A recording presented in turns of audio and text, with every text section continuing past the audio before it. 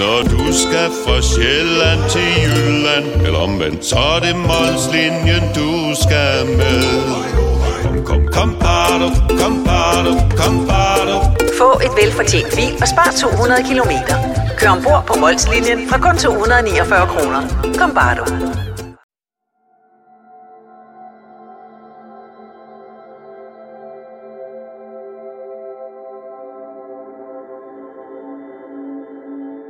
Furet var på vej hen til gymnastiksalen på universitetet i Örebro den tirsdag eftermiddag i december. Han havde tøj med til at træne efter en lang dag fyldt med studerende og samtaler med de andre professorer på universitetet. Det var en god dag, for Furet havde netop fået tildelt et stort legat til sin sociologiske forskning, og han hilste fornøjet på alle, han passerede ned ad gangen. Han passerede hovedindgangen og drejede til højre mod sportshallen, da han hørte nogen nærme sig bagfra. Han følte en skarp smerte i nakken, inden han faldt om, og alt blev sort. Omkring hans sammenfaldende krop dannedes en blodpøl.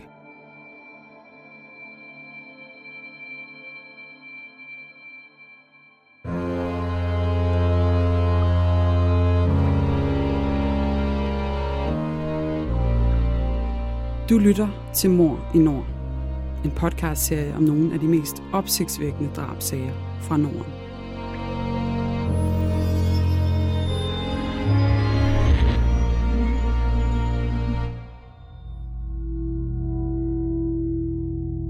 Det du nu skal høre er en virkelig historie. Den er researchet og fortalt af Janne Aagaard og læst op af Le Gammeltoft.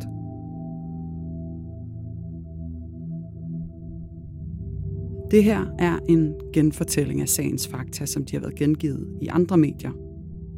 Nogle detaljer er udeladt, ligesom vi her afholder os fra at tage stilling. Det har retssystemet gjort. Men du skal være forberedt på, at det kan være voldsomt at lytte til. Ikke mindst, fordi det handler om rigtige menneskers liv og død.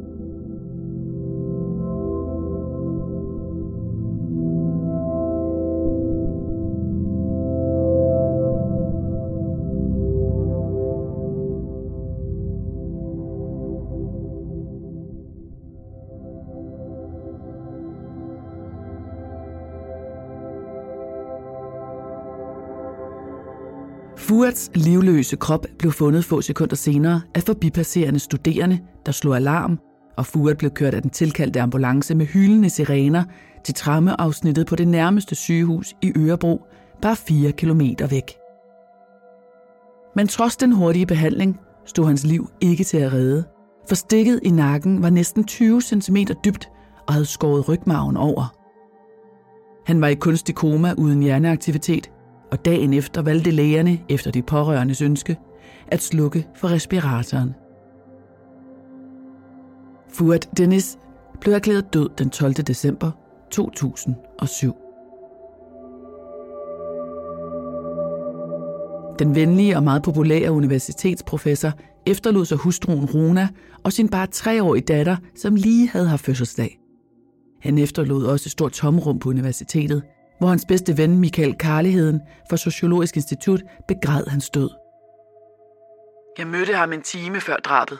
Han var så glad, fordi han havde fået tildelt forskningsmidler, fortalte Michael med lige dele vantro og sorg.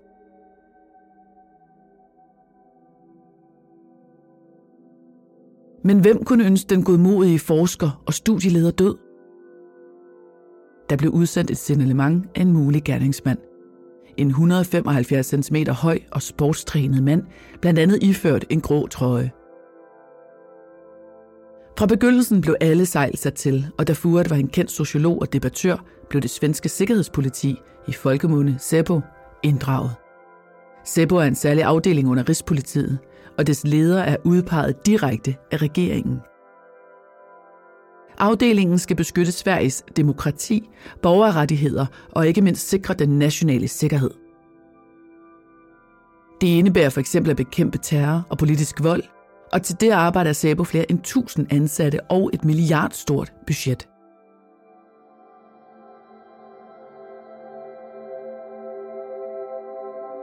Furet var ikke en herre hvem som helst. Udover at undervise i sociologi, var han født i Tyrkiet 40 år tidligere i en lille landsby som den ældste søn af en børneflok på 5, født af analfabetiske forældre på den anatolske slette. Hans familie var assyrer, et forfulgt kristent mindretal i Mellemøsten, og derfor flygtede han og familien til Sverige, da han var 9 år gammel. De første 200 assyriske flytninge kom til Sverige i slutningen af 1960'erne, først fra Libanon og senere Tyrkiet og Cypern. Da det daværende Vesttyskland lukkede sine grænser i 1970'erne, emigrerede mange videre til Sverige, hovedsageligt til større byer som Stockholm og Göteborg. I dag lever omkring 80.000 assyrier i Sverige.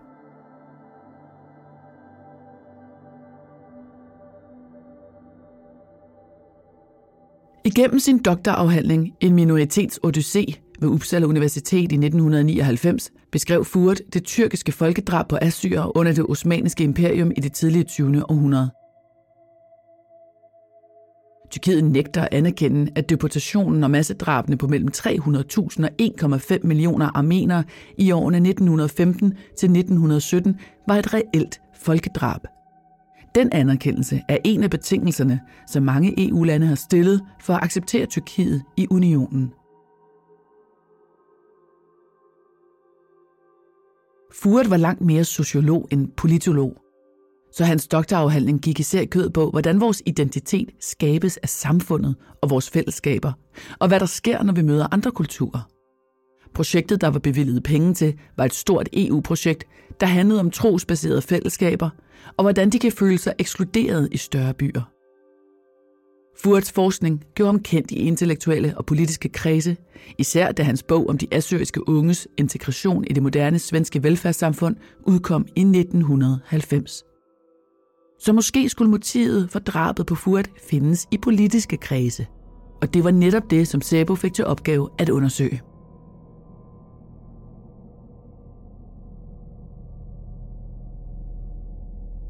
Furet var en af knap 100 svenskere, der blev dræbt i 2007. I provinsbyen Örebro var drab ikke usete, men dog sjældne. Byens 125.000 indbyggere levede et roligt liv, godt 200 km fra Stockholm, og byen var ikke plaget af bandekriminalitet som Malmø i syd. De få drab, der fandt sted i Örebro, var enten partnerdrab eller skete i forbindelse med druk og stoffer. At blive dræbt med kniv var og er til gengæld det mest sandsynlige, for næsten halvdelen af alle drabsmænd i Sverige bruger dette våben til at slå ihjel med.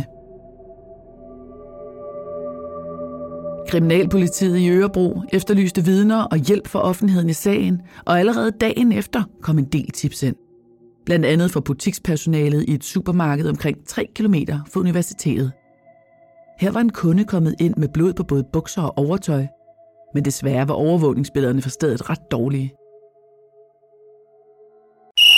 Fagforeningen 3F tager fodbold til nye højder. Nogle ting er nemlig kampen værd. Og fordi vi er hovedsponsor for 3F Superliga, har alle medlemmer fri adgang til alle 3F Superliga-kampe sammen med en ven. Bliv medlem nu på 3F.dk. Rigtig god fornøjelse. 3F gør dig stærkere. Den 14. december holdt universitetet en mindehøjtidelighed for Furet med deltagelse af personale, studerende og den daværende undervisningsminister, og over 500 deltog for at mindes den populære underviser. Vi har mistet en kær kollega og en ven, sagde Furets chef Mads Lindberg ved mindehøjtideligheden, hvor også Furets lillesøster talte. Furets landsmænd i den assyriske liga hyldede sociologen, der var den første assyriske indvandrer i Sverige til at få en videregående uddannelse. Han var et fyrtårn og et forbillede for alle assyrer. Store ressourcer blev sat ind i jagten på drabsmanden, og udover SÄPO havde det lokale kriminalpoliti over 20 betjente i gang med efterforskningen. I pressen blev der spekuleret i forskellige teorier, især hos en tabloid avis, Expressen, der kaldte Furets død for en planlagt henrettelse med mulige politiske motiver. Kombinationen af Furet som aktiv i den offentlige debat og hyppige udtalelser om integration og indvandring gjorde ham til et oplagt mål. Flere af hans forskerkolleger på universitetet stod frem og fortalte om trusler på livet. En af hans kolleger, historieprofessoren David Gaunt, deltog i flere paneldebatter med Fuad, hvor de blev fotograferet af, hvad der viste sig at være falske journalister. Det armenske folkedrab var et følsomt emne.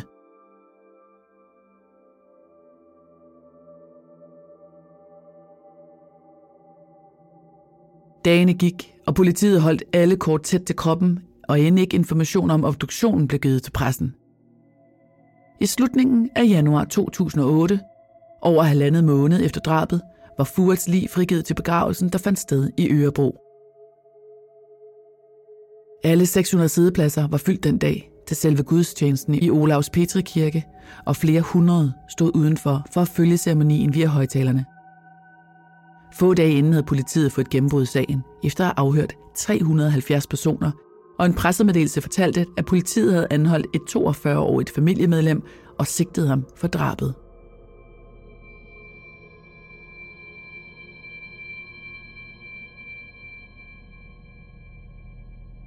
Manden havde ren straffeattest, var svensk statsborger og blev pågrebet i hans hjemby, Göteborg.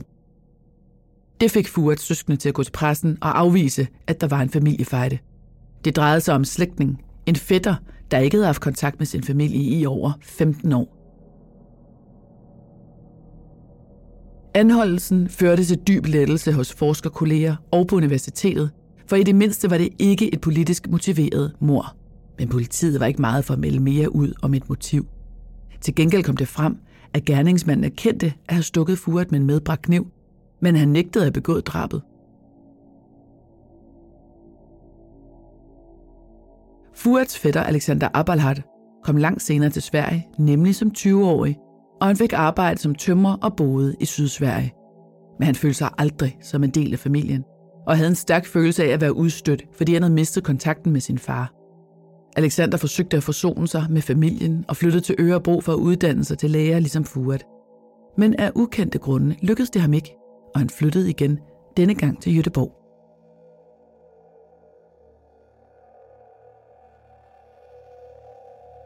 Alexander gik både til psykolog, fik medicin mod angst og var sygemeldt, men savnet til familien fyldte i hans liv. I et anfald af desperation tog han til universitetet i Örebro i december 2007, 5 dage inden drabet. Han mødtes med en kvindelig bekendt og fortalte, at han ville slå ihjel, og hun forsøgte at tale ham til fornuft. Som dagene gik, virkede det som om Alexander opgav sit forehavende, lige indtil den tirsdag eftermiddag. Først gik han hen til universitetets café og drak kaffe, og da han så Fuad gå forbi, fulgte han efter sin fætter og gennemborede hans nakke med den medbragte kniv, uden at sige et ord.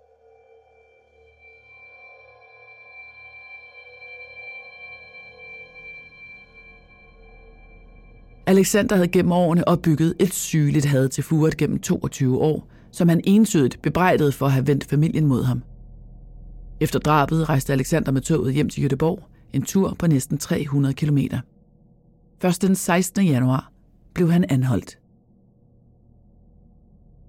Under afhøringen beskrev Alexander sit fortsatte had til Fuad. Han slipper bare så forbandet let, og jeg blev nødt til at sidde her og lide endnu mere, fortalte Alexander til politifolkene. Han påstod også, at Fuad havde slået ham på kæben, men da politiet anmodede om og fik udleveret hans journaler, viste sig, at arret på Alexanders kæbe skyldtes fjernelsen af en godartet tumor. Venner og familie kunne fortælle om Alexanders misundelse på Fuads succes, der nagede ham, og gennem årene havde Alexander truet sin fætter ved at skrive breve og lægge ondsindede telefonbeskeder. Alexanders far var med årene blevet syg, og Alexander krævede, at hans søskende skulle tage sig bedre af den aldrende mand, og i øvrigt afbryde kontakten til Fuad. Det var derfor ikke overraskende, at anklager Carl Erik Antonsen udfærdigede et anklageskrift, hvor tiltalen lød på drab og ikke vold med døden til følge, som Alexanders advokat fastholdt.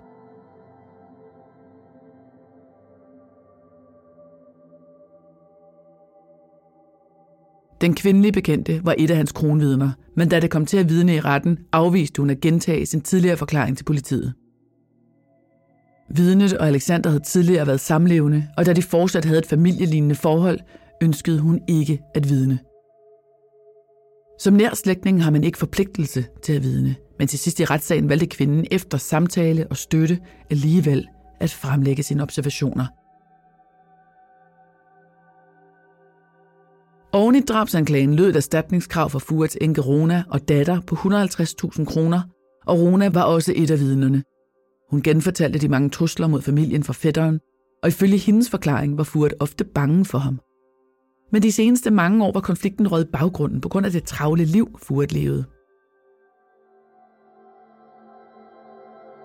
Alexander hævdede, at han blot var taget til universitetet i Örebro for at tale med Fuert, og at kniven var medbragt til selvforsvar.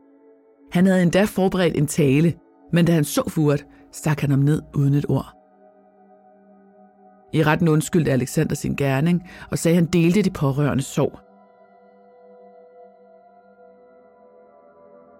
Den 28. april 2008 fandt byretten Alexander skyldig i drab, og han fik en dom på 10 års fængsel. Oveni skulle han betale de pårørende en erstatning på 200.000 kroner. Dommen på 10 års fængsel anså anklageren for at være utilstrækkelig. Tidligere havde en dom for Højesteret nedsat straffen for almindeligt drab til 10 år, og det valgte både by- og landsretten at tage til efterretning. Kun ganske særligt grove drab vil fra dag af give livstidsdom. Derfor ønskede anklager Antonsen en lovændring for at give domstolene mulighed for længere tidsbestemte straffe i fremtiden, og han appellerede dommen. Det samme gjorde Alexander med påstand om frifindelse. I juli 2008 stadfæstede appelretten kendelsen om drab, men der var ikke enighed om længden på straffen. Ifølge reglerne om flertal endte det dog med, at Alexanders straf på 10 års fængsel blev opretholdt. Alexander Aberhardt blev prøveløsladt i en alder af 50 år og har så vidt vides ikke været i konflikt med loven siden. Han bor alene i Västerfrölunda, en forstad til Göteborg.